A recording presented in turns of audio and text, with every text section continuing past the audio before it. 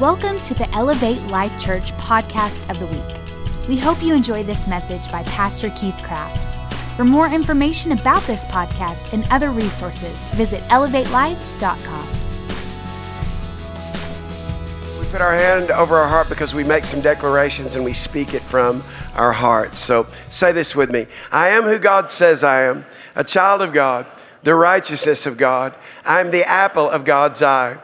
I am God's workmanship, created for good works, and I can do all things through Christ who strengthens me. Today I open up my mind to receive the Word of God so I can think like God, be like God, and do life the way God intended for me to live. Let's lift up our hands. Say this with me. Come, Holy Spirit, help me elevate my thinking so I can elevate my life in Jesus' name. Amen. Hey, would you greet some people around you? So glad you're here. Such an honor to have you with us today. Thank you so much. You know, when I think about Christmas, there's so many words, and I'm just going to hang out on the word wonder because I think Christmas is wonder. And there's a lot of definitions for wonder. One of the definitions is that wonder is both awe and awful. It's awesome and it's awful. By the way, the ushers have some notes if you'd like to take some notes today. We have those for you, and also a pen if you need a pen. But I just want to tell you this, that the enemy of your soul, the devil, wants to steal your wonder. In other words, he wants enough havoc to happen in your life, enough issues to happen in your life, enough things that don't go right to happen in your life, that it takes the wonder out of your marriage, it takes the wonder out of your business, it takes the wonder out of your heart, it takes the wonder out of your life. And all of us here today have things that we're facing that if we really get focused on what's going on, it could be more awful than awesome. And more than us being in awe, we're shocked by what's going on. And I know you know what I'm talking about, and if you don't worry.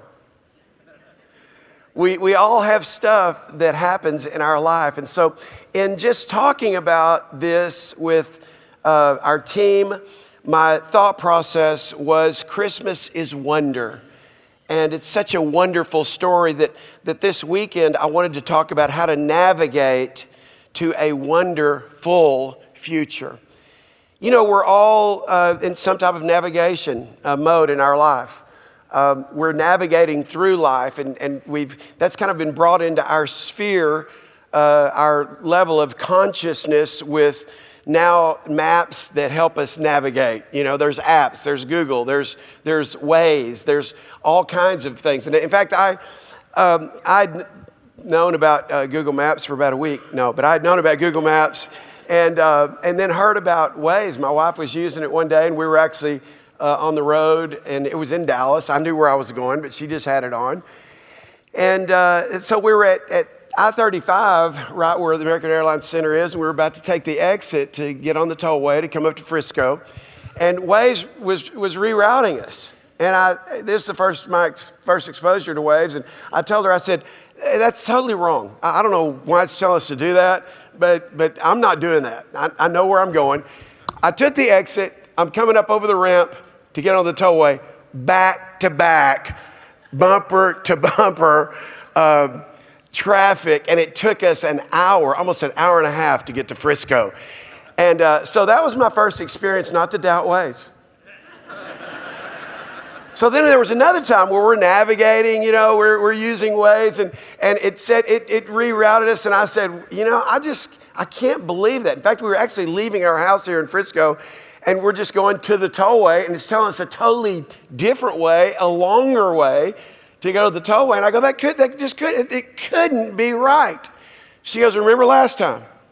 I go, I do. And so sure enough, I mean, it was right. Waze was right. And so I think about that, you know, we have this technology to help us navigate, you know, directionally where we think we're going. But in life, we forget that we've been given the ultimate navigational tool, the Word of the living God.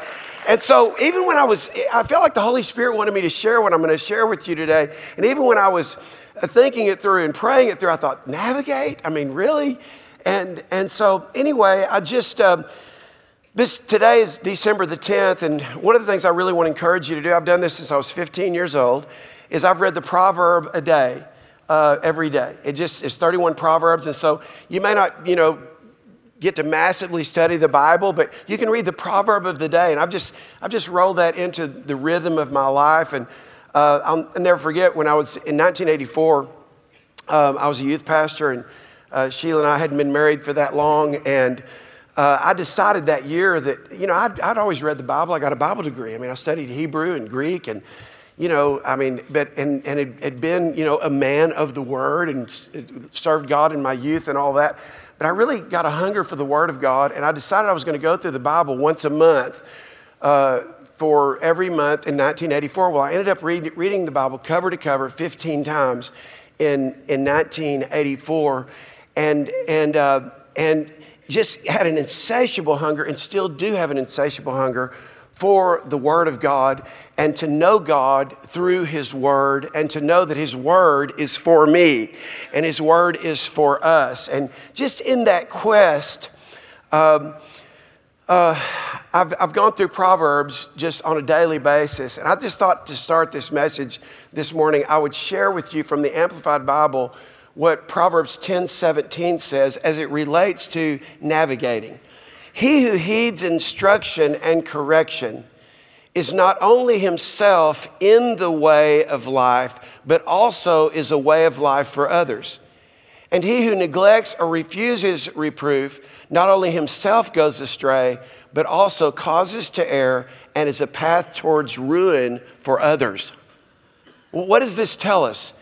That if I allow my life to be navigated by the Word of God, I not only am in the way of God's way, God's righteousness, which means His way of doing things, not being more gooder than I am badder, not doing more right than I do wrong. That's the definition of Christianity for most people. Well, I don't do that because I'm a Christian.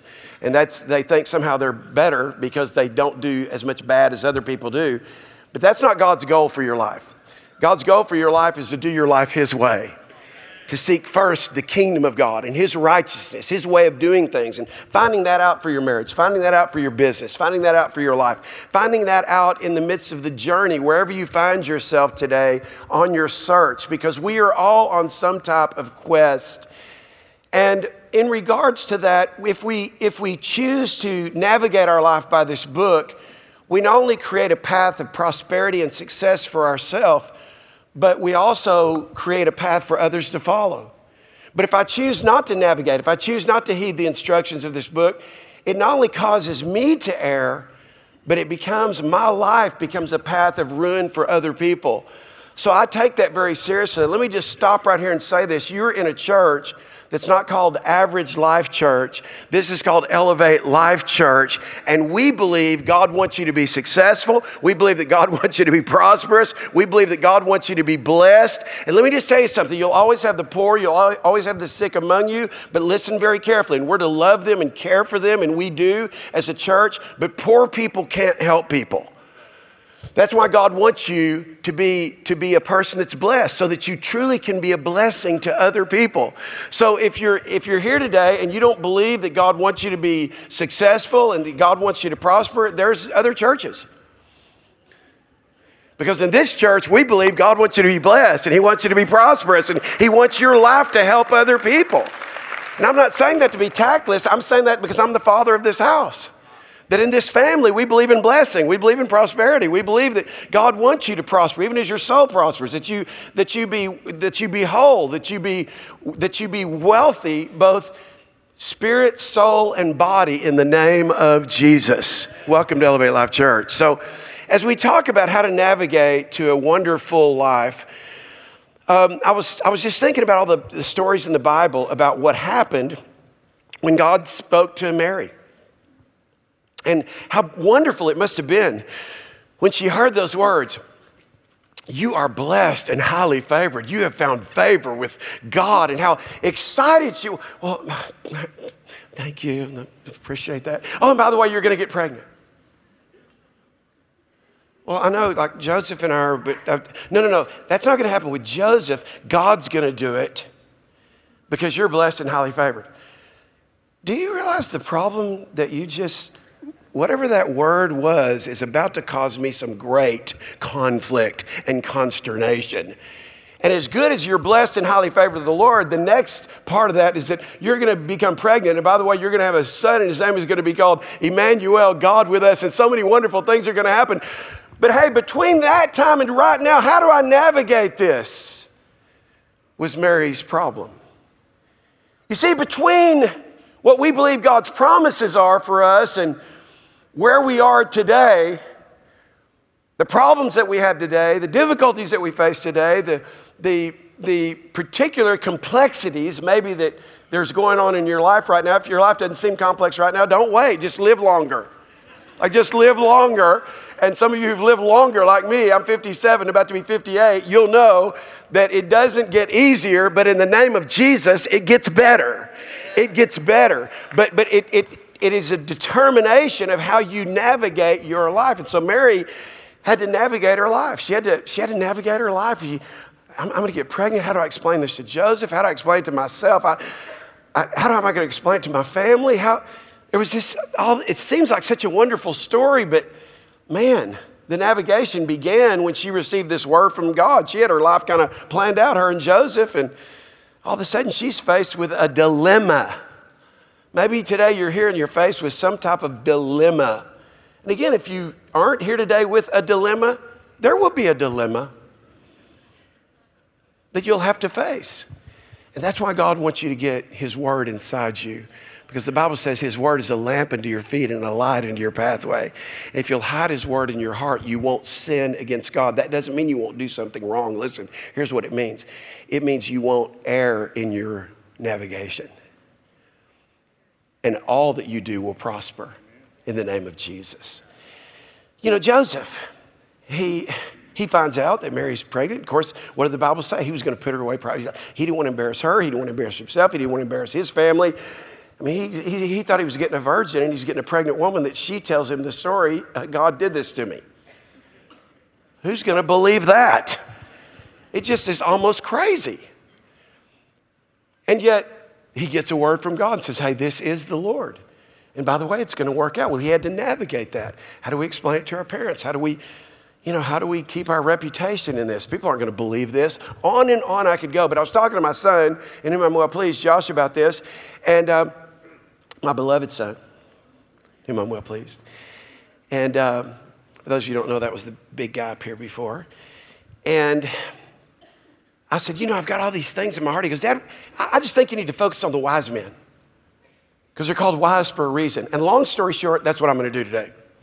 So I've given you the kind of the cliff notes of Mary and Joseph, and there's other people that had to navigate in this Christmas story. But the word seemingly from God took the wonder right out of their life.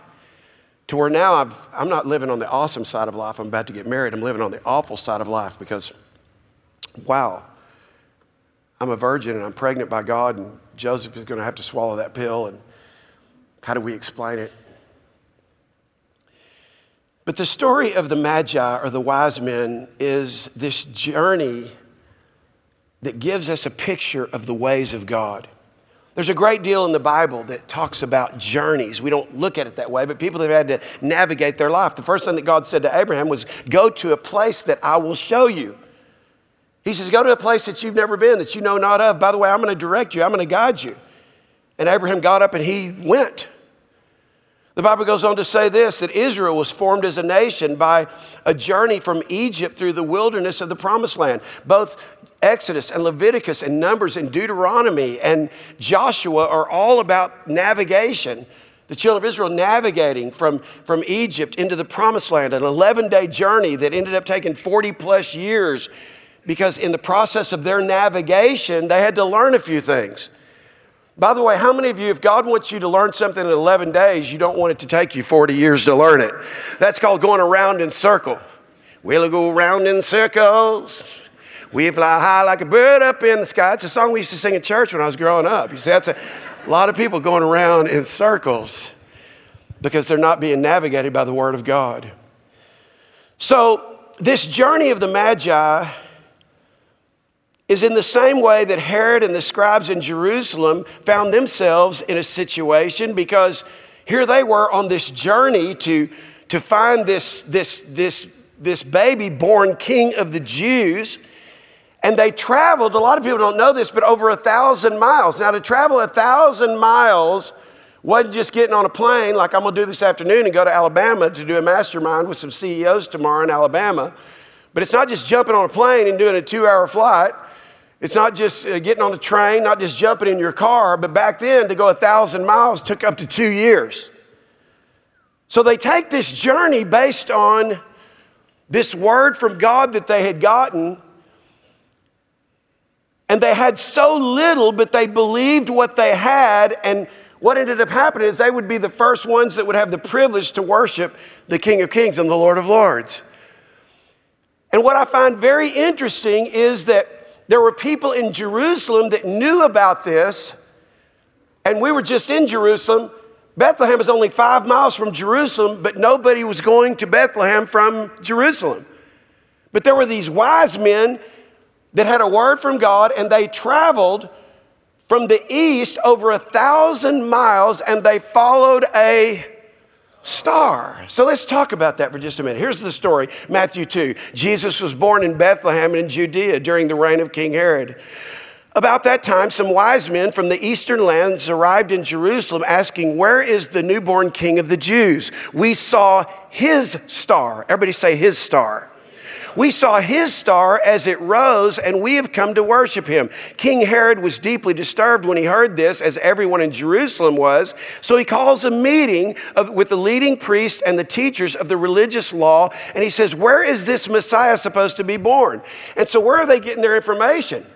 Again, they're getting their information from ancient script. They're getting their information from what became the Jewish Bible.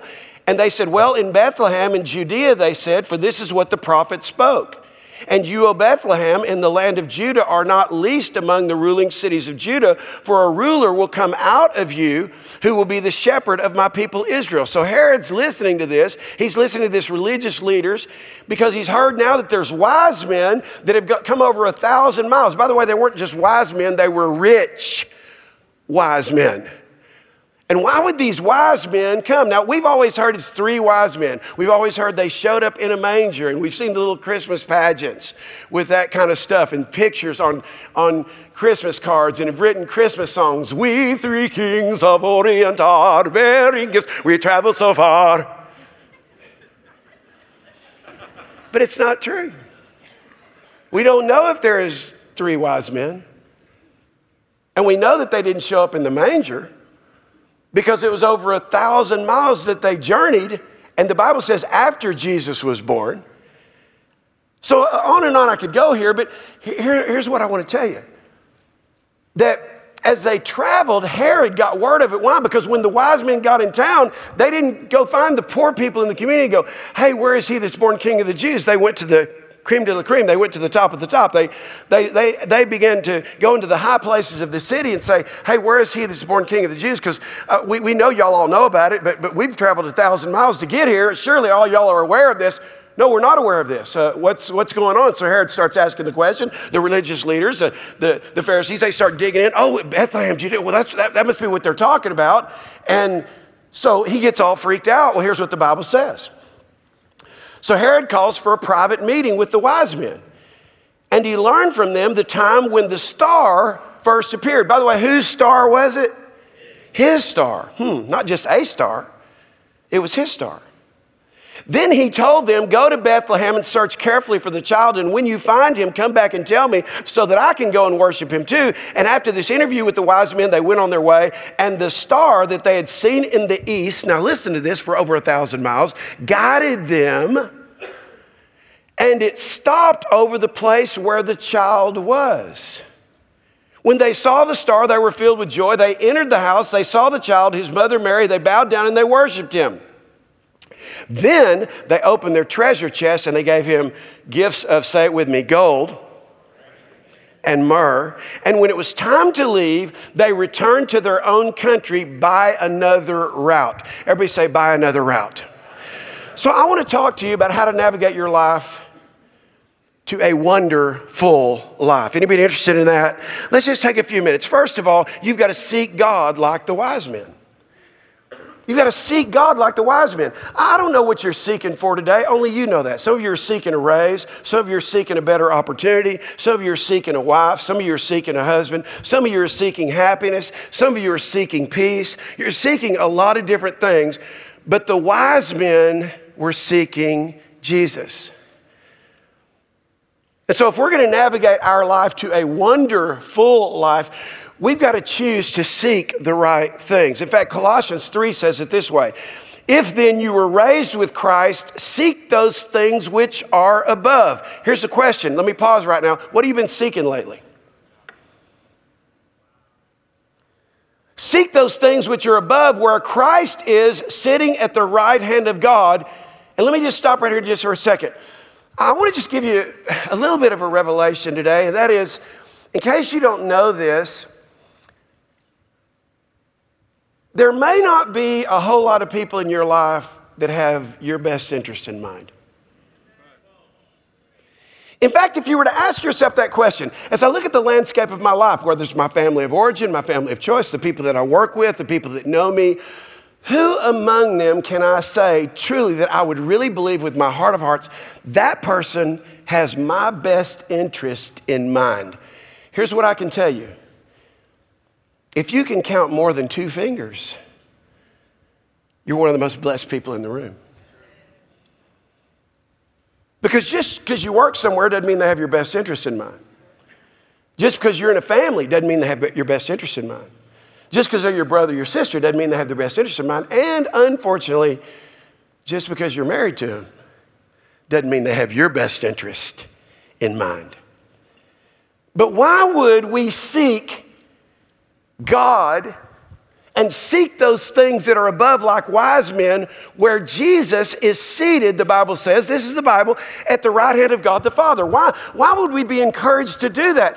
Because if there's one person that has your best interest in mind, it is the one who created you and loved you so much that he gave his only begotten Son to die on a cross for your sins. You have God in your corner. No matter where you are with God right now, God has your best interest in his heart. He loves you so deeply. He cares about you so deeply. And when you go through tough times, and we all do, and maybe you are right now, when you go through brokenness, and we all do, and we all will, it's good to know that we have a God who is the same yesterday, today, and forever, and his opinion towards us and about us never changes, even based on our behavior. So that's why we need to seek him. If we're going to navigate our life to a wonderful life, we've got to seek God like the wise men did. We've got to make, in our journey, keep our focus on him. Focus our focus on his star. Psalms 34 says this: "Oh, taste and see that the Lord is good." I've always loved that, you know. I've always used the illustration that if you've never had an orange, and I had an orange, and I said, "Hey, taste this." You go, "Oh, no, I don't really like oranges." Have you ever tasted an orange? No, but I don't know. Listen, this orange is amazing. Put this in your mouth. That's what I love about having grandchildren now. That's what I love. My 81-year-old mother, who's beautiful, by the way, and was with us over Thanksgiving. I took her to a movie. And so, Pastor Sheila, we never go to a movie, by the way, without her saying, "You want something?" Now, what she's saying is, "Are you going to join me in this?" And so what she asked, "Do you want something?" She's so sweet. "Do you want something?" Here's what "do I want something" means. Are you going to eat some popcorn and some peanut M&Ms with me with an icy? That's what "do you want something" means. And so I said, "Yes, of course, of course, of course." And so I looked at my mom and I said, "Mom, would you like an icy?" At 81, she goes, "I've never had one." I went, "Oh!" Mom, you're about to put something in your mouth at 81 that you're not going to believe. It's going to make your tongue slap your brains out. I promise you're going to like this a lot. My mom's just looking at me. I caught it all on Instagram. It's the cutest thing. Go to my Instagram and see it. At 81, I've got it on tape. She goes, not tape. Yeah, I put my VHS out and recorded every second of it. Anyway.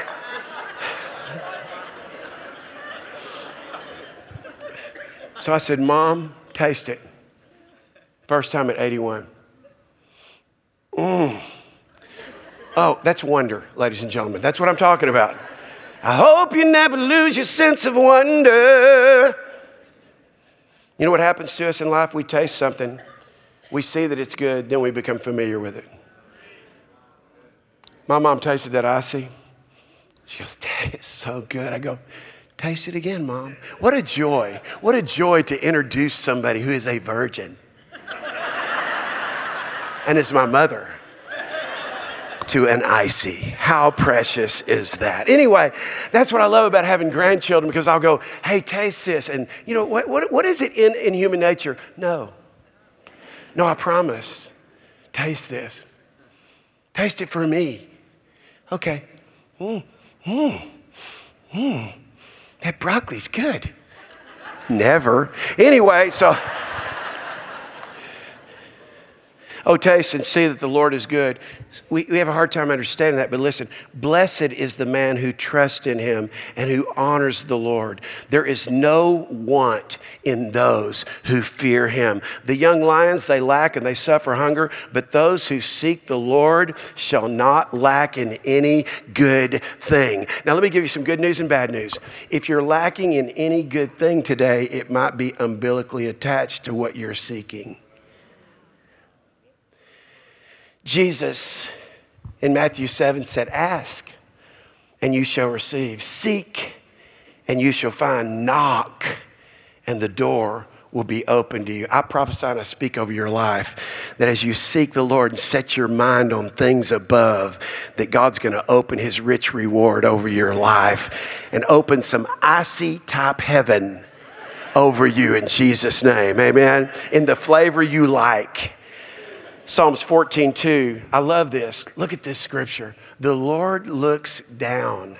The reason I'm looking over there is not to look at myself. I actually don't like that. But the Lord looks down from heaven upon the children of men to see if there are any who understand, who seek God. You know what God's looking for today? You and I as his children that say, Lord, I'm going to start seeking those things above and quit letting these things below mess my vision up and keep me from tasting and seeing that the Lord is good. So if we're going to navigate our life to a wonderful future, we have to seek God like the wise men did. But here's the second thing in your notes. We have to believe the word. We have to believe the word. The Bible says faith comes by and hearing by the word of God. And then it goes on to say this, without faith, it's impossible to please God. What is it that pleases God today? It pleases God today that you choose to seek him and that you move whatever you believe into faith. Let me explain the difference.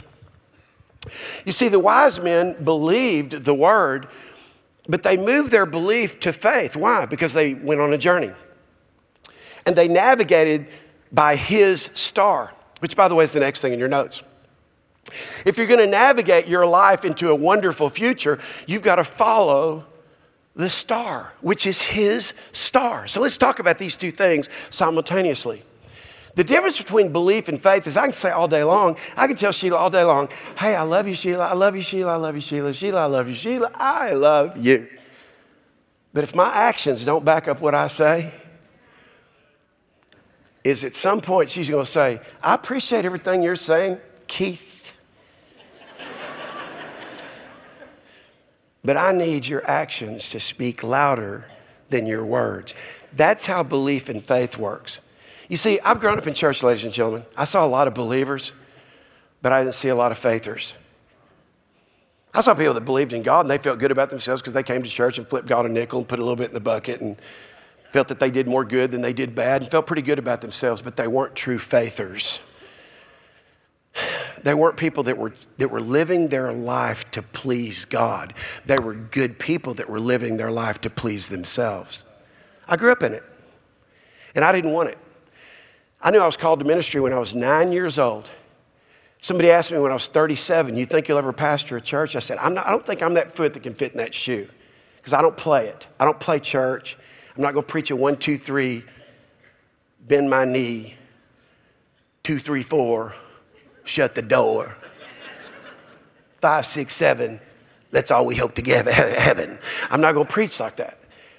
I believe that God's word is to be transformational truth. I believe we're supposed to hear the word, that we're supposed to not just be hearers of the word, but the Bible says, in fact, the brother of Jesus, James, the writer of the epistle of James, was Jesus' brother. That Jesus' brother said, don't just be hearers of the word, but be doers of the word. And so when I was asked that question, I said, I'll answer that question when I'm 40. So when I'm 40, I started this church.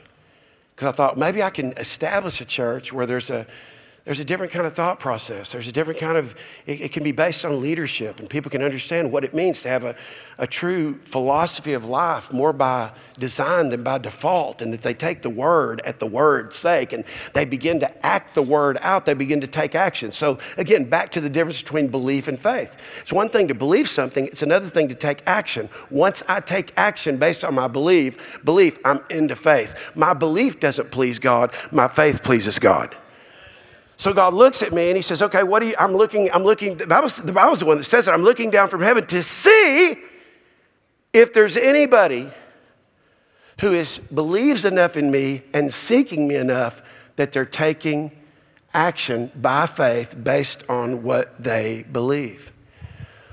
So the wise men, they believed the word, and so they walked by faith and not by sight. That's what 2 Corinthians 5:7 did. Before it was ever written in the New Testament, they're walking by faith and not by sight. So they take this 1,000-mile journey and they're following his star.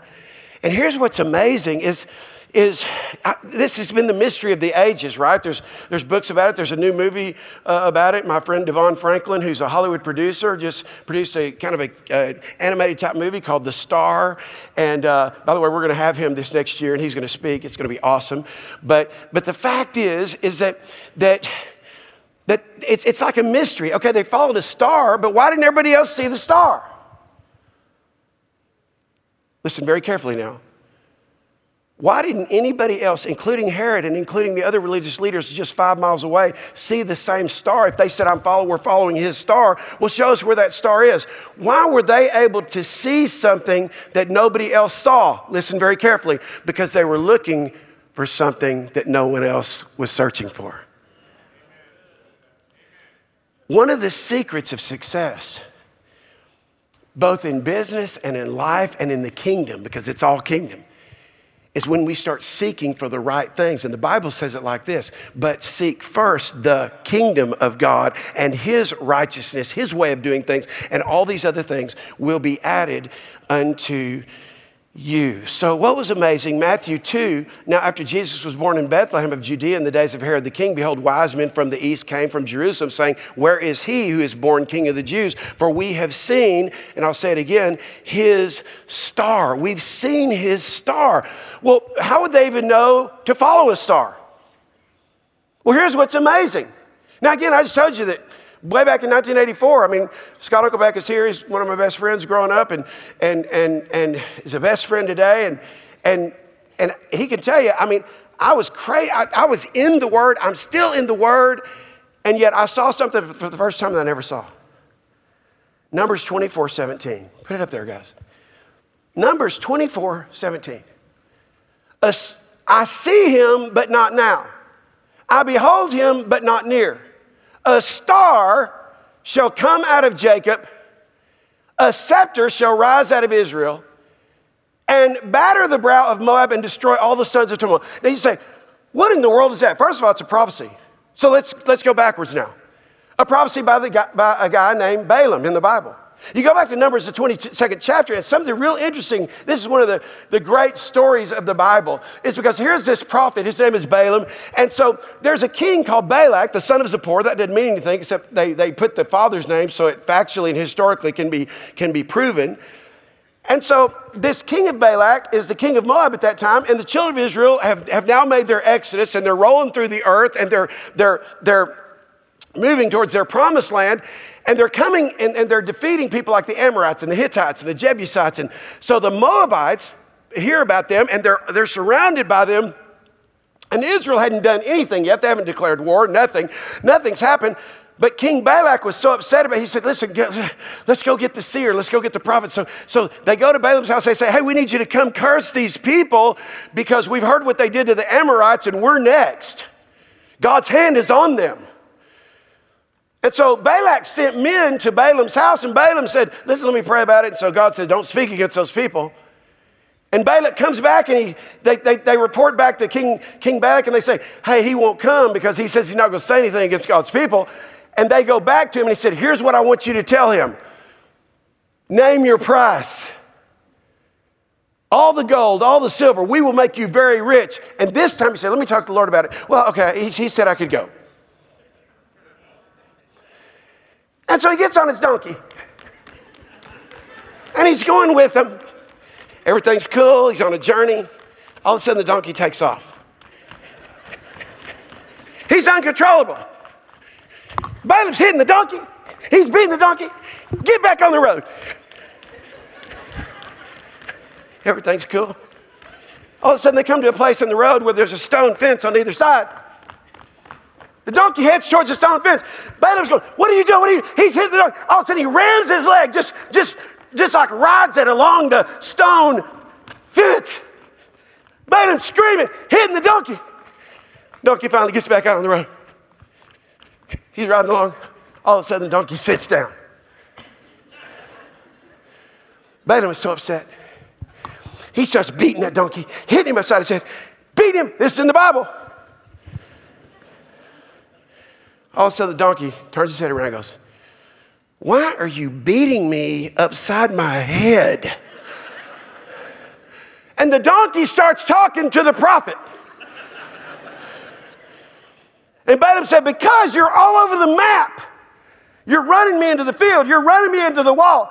He said, this is all in the Bible. Have I not been a good donkey? Have I not been faithful to you?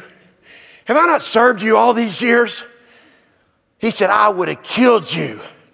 I would have killed you. In fact, I may still kill you. And all of a sudden, the donkey goes, look.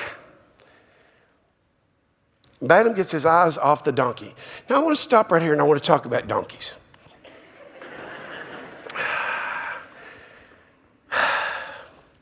You see, if you're going to navigate yourself to a wonderful future, you better look at the donkey that you're riding on. Because if you're not hearing God, you're going to be having some donkeys that are going to be speaking some stuff in your ear, on the news, on Facebook, wherever you go. And if you want to know where donkeys hang out, just click on your Facebook and hang out there. And that's where you're going to find a bunch of donkeys. And let me tell you why. Because it's like my uncle who was a bank president back in the 1970s. In fact, in 1972, he was a vice president for Republic Bank, and he became president of Town North Bank. And one day, we were riding along, and we just opened his new bank, and it was just me and him in the car. I'm 12 years old. And we were driving by some graffiti that was on the side of the road on 635. And he goes, you see that right there, Keith? He goes, don't ever be that guy. He goes, because let me tell you something about people who write graffiti on public post. That's the only mark they'll ever make in life. That's why they feel like they got to say it. Don't be that guy. Can I just encourage you? Don't be that person that's riding the wrong donkey, that's listening to the wrong donkeys, that's jumping on this post and that post, talking like a freaking donkey about stuff you don't even know the donk about. And I just want to encourage you. It is time for somebody to say something. This is a crazy, crazy world that we live in. And some of the meanest, nastiest Donkey Konging people in the world are on that stuff. I wish I could say it stronger, but you wouldn't think I was a good pastor if I did. So, come on, would you put an amen on that? Let's don't be those kind of people. Because you know what you're doing? You're like the person a few years ago that was writing graffiti on concrete walls. Just don't be that person. So the donkey says, look, he looks up, and Balaam sees this giant angel with a flaming sword. And the angel looks at him. Something like this. He wasn't looking at him like this. It was like this. Why are you being mean? It's in the Bible. To your donkey, Balaam. Well, because the donkey's running me off the road. The donkey's running my leg into the donkey's. The donkey's talking to me. That's because you're not listening to God. And if that donkey hadn't saved your life, I'd have cut your head off. But, pulls his sword down, the flame goes out. But since you feel like that's the way you want to go now that you've been warned, you go ahead and go. At that point, I just talked to my donkey. I said, we're going to get our donkeys out of here right now because we just got spoke to by God himself. That's not what Balaam did. He went right on his way. If you're going to navigate to a wonderful future, you got to seek God, those things that are above, not things that are below. You've got to set your mind on things above, not on what's going on right now in your world right now, but set your mind. You've got to believe the word of God. You've got to understand that you've got to follow his star. By the way, let's talk about his star for a minute, and then I'll come back to Balaam. You see, in the Old Testament, the Bible says that the children of Israel were led by a cloud by day and a fire by night. Well, what does that represent? It's not about the fire, and it's not about the cloud, and it's not about the star. It's about the presence of the Lord. What were they following? They were following the presence of the Lord. And guess where the presence of the Lord led them? To the same place where you are today at Elevate Life Church. Bethlehem, the house of bread. That's what it means, and the house of Jesus. You see, when we are navigating a wonderful life, guess what we've got to do? We've got to follow the presence of God to his house and worship him. It's a natural, supernatural correlation. But again, in this world that we live in today, the average Christian comes to church once a month, 1 week out of every 4 weeks. And I'm not speaking that, I'm talking to the choir when I'm talking to you guys. But I'm just saying, some people, they don't place a premium, watch this, on seeking him. So they just haphazardly do that in life, and therefore their life is, it's like que sera, sera. I'm going way back now, Doris Day. Whatever will be, will be. The future's not ours to see, que sera, sera. No, the future is yours to see. In fact, the future is yours to navigate. By the way, let me just prophesy over you. I've already said it. December is going to be the best month of 2017. It's going to be the best month of 2017. Some of you, what you've been seeking, you're going to find this month. I'm just telling you. You can believe that or not believe that. But come on in agreement with me right now. It's going to be your best month this year. All right? So the star was not a star like we think. The star was the presence of God that they saw over the house. Nobody else could see it because nobody was looking for Jesus. Don't look for a better job. Don't look for a better spouse. Don't look for a better opportunity. Seek him and you will find him. And when you seek first his kingdom, he'll make all these other things be added unto you. Somebody put an amen on that. So back to Balaam. Balaam goes, he looks over the people, the children of Israel. He's with King Balak. And Balak goes, okay, curse those people. And so he says, okay, let's build 7 altars. They build 7 altars. They sacrifice 7 animals. And Balaam says, let me talk to God. God says, don't you curse those people. He comes back to King Balak and he says, hey, I can't curse them, but I can bless them. I speak a blessing over the people of God. You are God's people. He has a great future for you. Great things are going to happen. King Balak is out of his mind. He said, what are you doing? I brought you up here to curse him, not bless him. He said, I can't. All I can do is bless him. But let's come back tomorrow. So they come back tomorrow. He said, okay, we killed 7 innocent animals yesterday. It didn't work. Let's just do 1 today. So they built an altar and they make a sacrifice, and God, I'm going to speak against these people. No, you're not going to speak against these people. These people are blessed. God has a destiny for their life. They're the head and not the tail. They're the first and not last. God is for them. Who can be against them? God is on their side. Whom shall they fear? He starts just prophesying good things over their life. By the way, welcome to the house of God. And all of a sudden, Balak goes, be quiet. I brought you here. I'm paying you major money, gold and silver, to curse these people. He said, I can't speak against the people of God. But let's try it one more time. 3rd day, build an altar, make a sacrifice. God, what would you want me to say? Don't speak against these people. I speak blessing. I speak favor, a divine advantage for success over your life. That you'll be like trees planted by rivers of living water. That your leaf will not wither. Whatsoever you do, it'll prosper. Just starts prophesying good things over. Balak is, I'm about to kill you. I brought you up here to curse him and you're blessed him. He said, I can't do that. He said, but let's talk for a minute. You see, this is how important, Balak, the words of our mouth are. That what we speak out of our mouth actually happens. So I'm smart enough to know that, and I'm not going to do that. See, a lot of people aren't smart enough to know that. So they don't understand. Why do I need to seek God? Faith comes by, come on, and hearing by the word. Why do I need to get the word of God in me so I can speak the word out? Why do I need the presence of God guiding me like following a star so I can, through the house of bread, meet Jesus and worship him and become somebody that's wise and rich and wealthy and brings gifts and don't always need a miracle and don't always need help. But I come to worship him and to give him and to add value to the kingdom, to be that kind of person in the earth. So I realize I can't speak negatively against what God calls positive. By the way, let me just pause right here to say this. Nothing positive will ever happen in your life as long as you're negative. Guard your tongue, the Bible says. For out of you flow life and death. So he says, but here's what I can do. If you'll give me the gold and the silver, I'll give you some counsel. He goes, okay, what is it? He goes, just go down and intermingle and intermarry among them, and eventually they'll turn from your God to their idols. Really? Yeah. You don't have to go to war against them. Just go mingle with them. Listen, church. Listen, family. Just go mingle with them at work. Just go mingle with the worldly mentalities.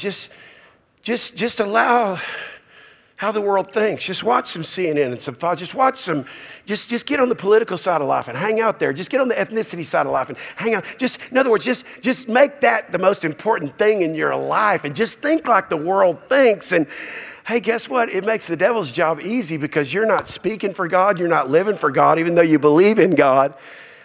So we get to the end of the book, Revelations 2:14, and the Bible says that the children of Israel went after the doctrine of Balaam, and that Balaam's life did not end well. He died rich and separated from God. And this is a picture of many people in the kingdom today because they believe and they even speak some things that are good, but their life is not proof that Jesus is king of their life. They're following the wrong star. They're riding the wrong donkey. They're listening to the wrong voices. They're seeking the wrong things. But if you're going to navigate your life to a wonderful future, here's the last thing. You've got to be willing to reroute your life.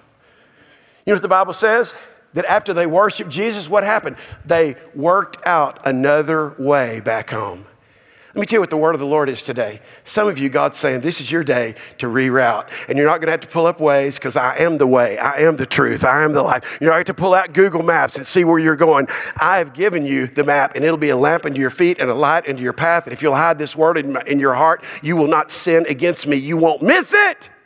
How many of you don't want to miss it in your future? Come on. You won't miss it if you'll allow my presence to be your guide. But you got to be willing to reroute. Well, I had the privilege for almost 15 years to speak in the world's largest business and leadership conferences. Shared the platform with every former living president, and I could just list names. You'd think I'd be dropping names, and I'm not dropping names. I'm just telling you names. But in those environments, this is always something I would speak, and here's what it is. It's called an autobiography in 5 short chapters. Here's chapter 1. I walk down the street. There's a deep hole in the sidewalk, and I fall in. I am lost. I am helpless. It isn't my fault. It takes me forever to find a way out. Chapter 2. I walk down the same street. There's a deep hole in the sidewalk. I pretend I don't see it. I fall in again. I can't believe I'm in the same place, but it isn't my fault. It takes me a long, long time to get out. Chapter 3. I walk down the same street. There's a deep hole in the sidewalk. I see it there. I still fall in. It's a habit. My eyes are wide open. I know where I am because I've been here before. But this time, I acknowledge it's my fault. And I get out immediately. Chapter 4. I walk down the same street. There's a deep hole in the sidewalk. I walk around it. Chapter 5. I walk down a different street. You know what God's saying today? It's time to walk down a different street. It's time to reroute. It's time not to keep going back the same way. You realize that's what the children of Israel did for 40 years. Again, I've said it already twice, but an 11-day journey took 40 years. Why? Because of the way they navigated their life. Some of you, it's taking way too long. And it's because every time something bad happens, your emotions get the best of you, and you're not being led by a star, the presence of God. You're being led by your emotions. And the enemy plays with you like a pawn on a chess table. And he says, I know we'll get that person off purpose.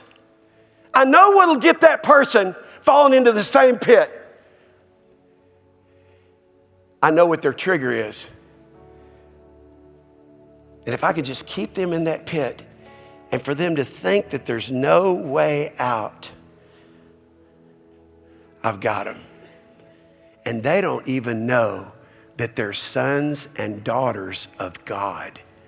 They don't even know that they're sons and daughters of God, that they're a royal priesthood, that they're a holy nation, that they're a peculiar people. They don't even know that God has given them a fingerprint that nobody else has to leave, an imprint that nobody else can leave. So they're so stuck on what's not working. They're so stuck on the pit. They're so pitiful because of the pit. I'm able to keep the purpose of God from happening in their life and to keep their future like their present and their past has always been. But what they don't know is if your life doesn't perpetually get better, eventually it perpetually gets worse. So if I can keep them focused on what's not working, if I can keep them focused on what broke them, if I can keep them focused on not seeking the things that are above, but allowing the things beneath to alter how they navigate their life, then I am a good damn devil. And he is. But let me just tell you something. God is a better God than the devil is a bad devil. Listen to me. God has a plan of freedom for your future, not a plan of damnation for your future. Thanks for listening to this week's podcast. Make sure to get your copy of Pastor Keith Craft's book, Your Divine Fingerprint, and visit elevatelife.com for other exciting new content from Elevate Life Church.